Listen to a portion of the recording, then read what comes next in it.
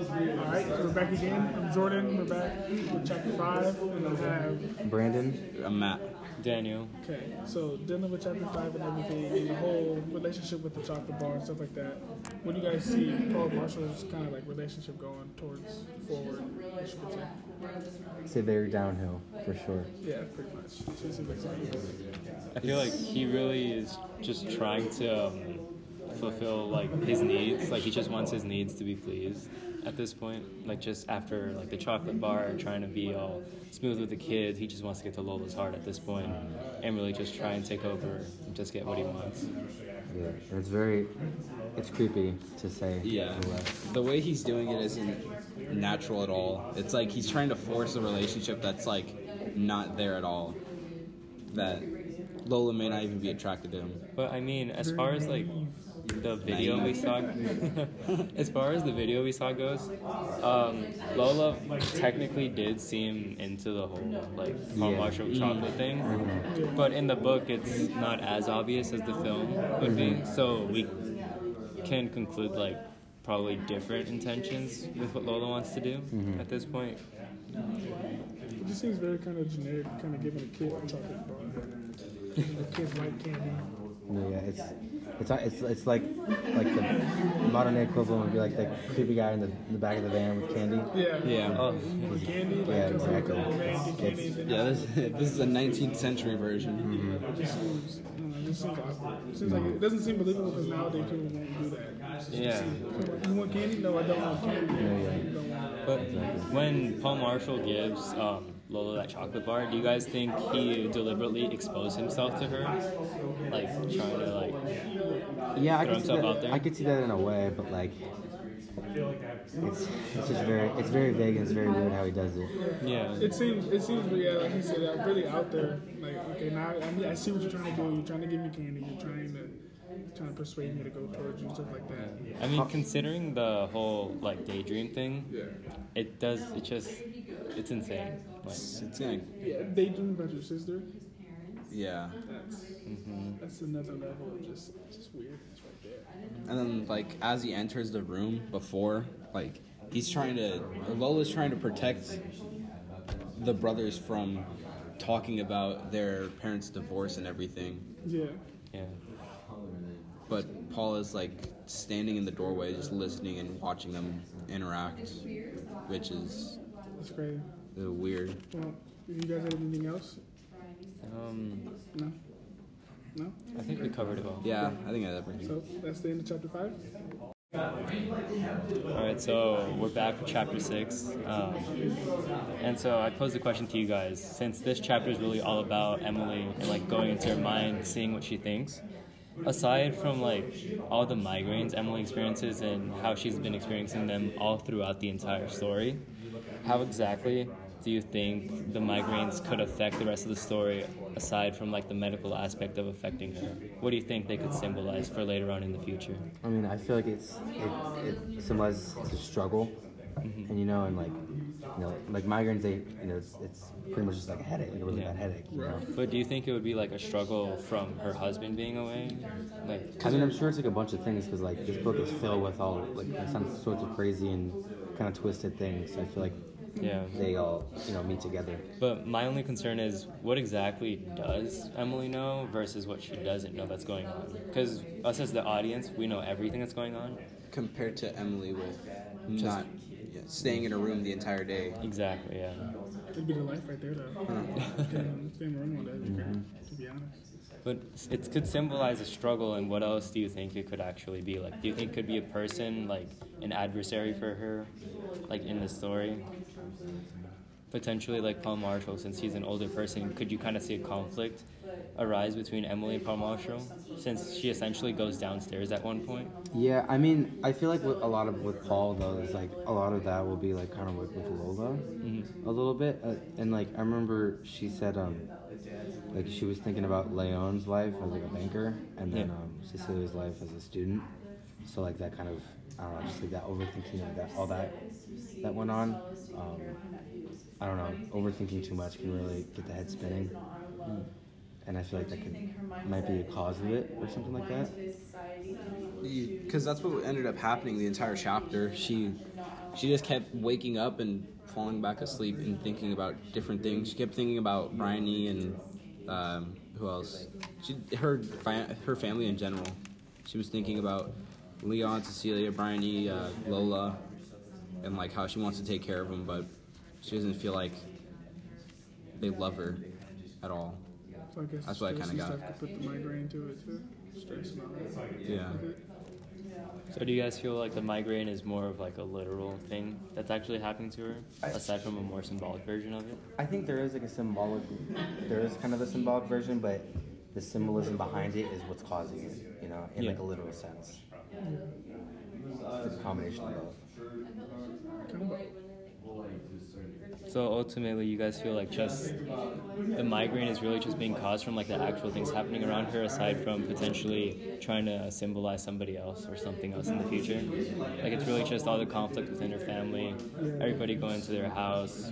Yeah, I would say so. Yeah, events and everything that's going on. All right. Well, But I mean, there's still more to be like read about the book. Yeah, and learned. yeah. Because so far right now we think it's just a stress migraine instead of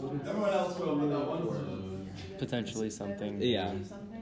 something deeper. All right. Well, this is the end of chapter 6. All right. So we're back with chapter 7. And so we went from Emily's mind, and we're kind of transitioning over more towards what Brian is thinking of at the moment. So initially in the chapter, she says that I'm gonna quit being a playwright. Like, that's not my thing anymore. We're done. And so she starts thinking about what she can do.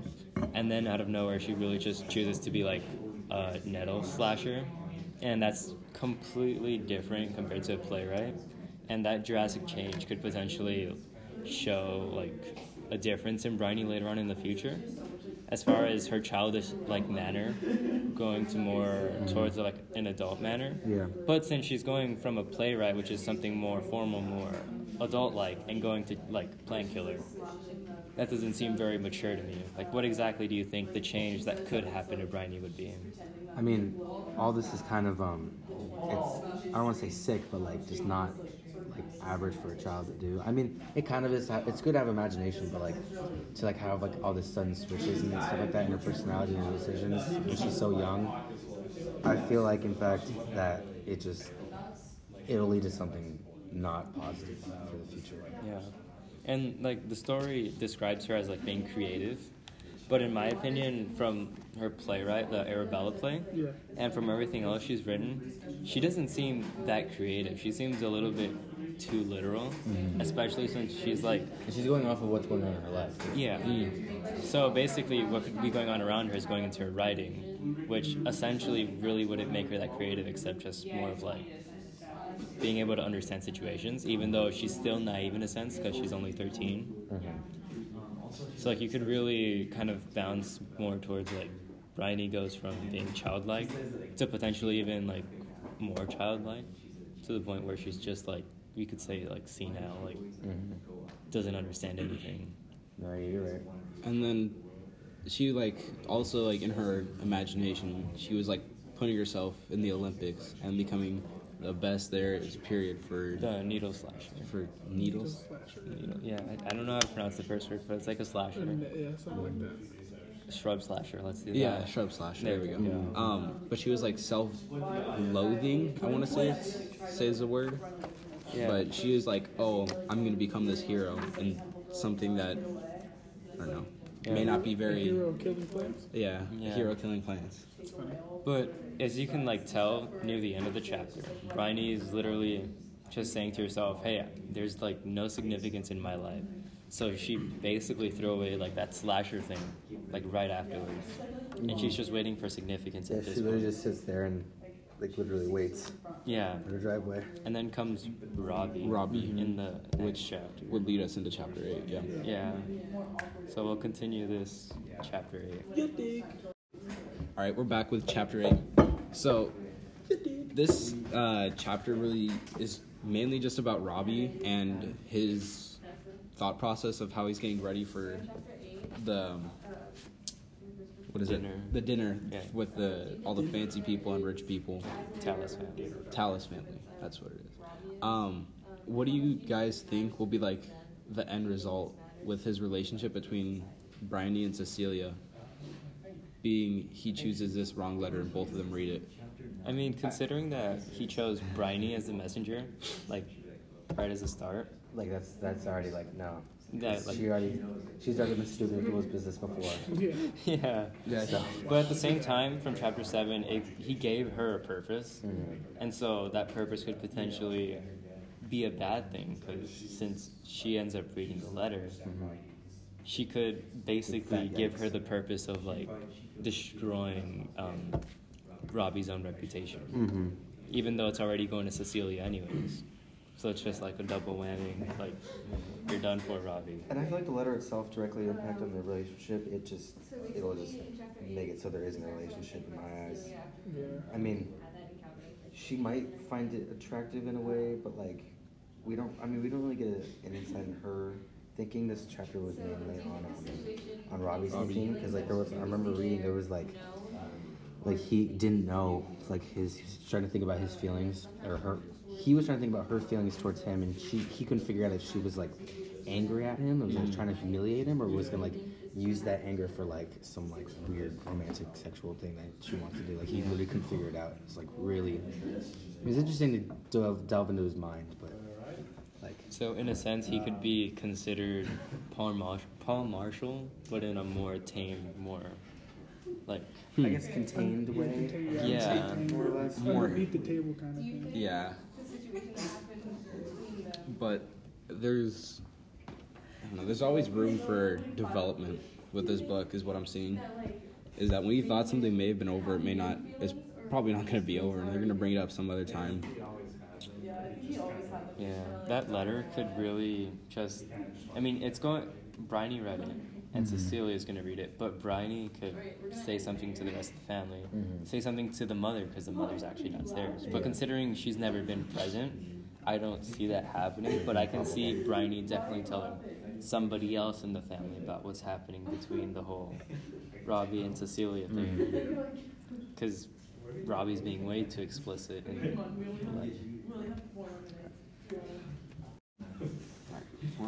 Alright, so for chapter 9, it starts off like with Cecilia. She's getting ready to figure out what she's doing for dinner, and then she goes downstairs and deals, because like there's a lot of chaos going on. Like let me see. Emily telling like the family about the roast, like she doesn't want roast. Yeah, and then there was like the maid that was I forgot the maid's name, but she's like yelling at all the other servants. Betty, Like that's Betty. what it was, Betty. Yeah, and like it was just kind of all over the place. But one thing that is revealed towards the end is Bryony gives Cecilia Robbie's note, and it's unsealed, which means, and then Cecilia goes, Robbie would never give me a note that's unsealed, so she figures out that Bryony had to look at it. So, this just shows another thing that Bryony's done that, really could make an impact on her life in the future. And what kind of impact do you guys think that would leave? I feel like, go ahead. Oh, no, you're good. I was saying it could be a positive effect. Because some people usually bad things happen in their life throughout the years. They kind of like see it and then don't go back into that trap, I guess you could say. Like learn a lesson. Learn a lesson from it. So I just kind of feel like it could be a positive effect, in my opinion. I mean, there was a flashback she had like 60 years in the future that was reflecting on some moment where she's like, I'm going to stop writing kid plays. I'm going to start actually putting thought into my work and putting a lot more effort.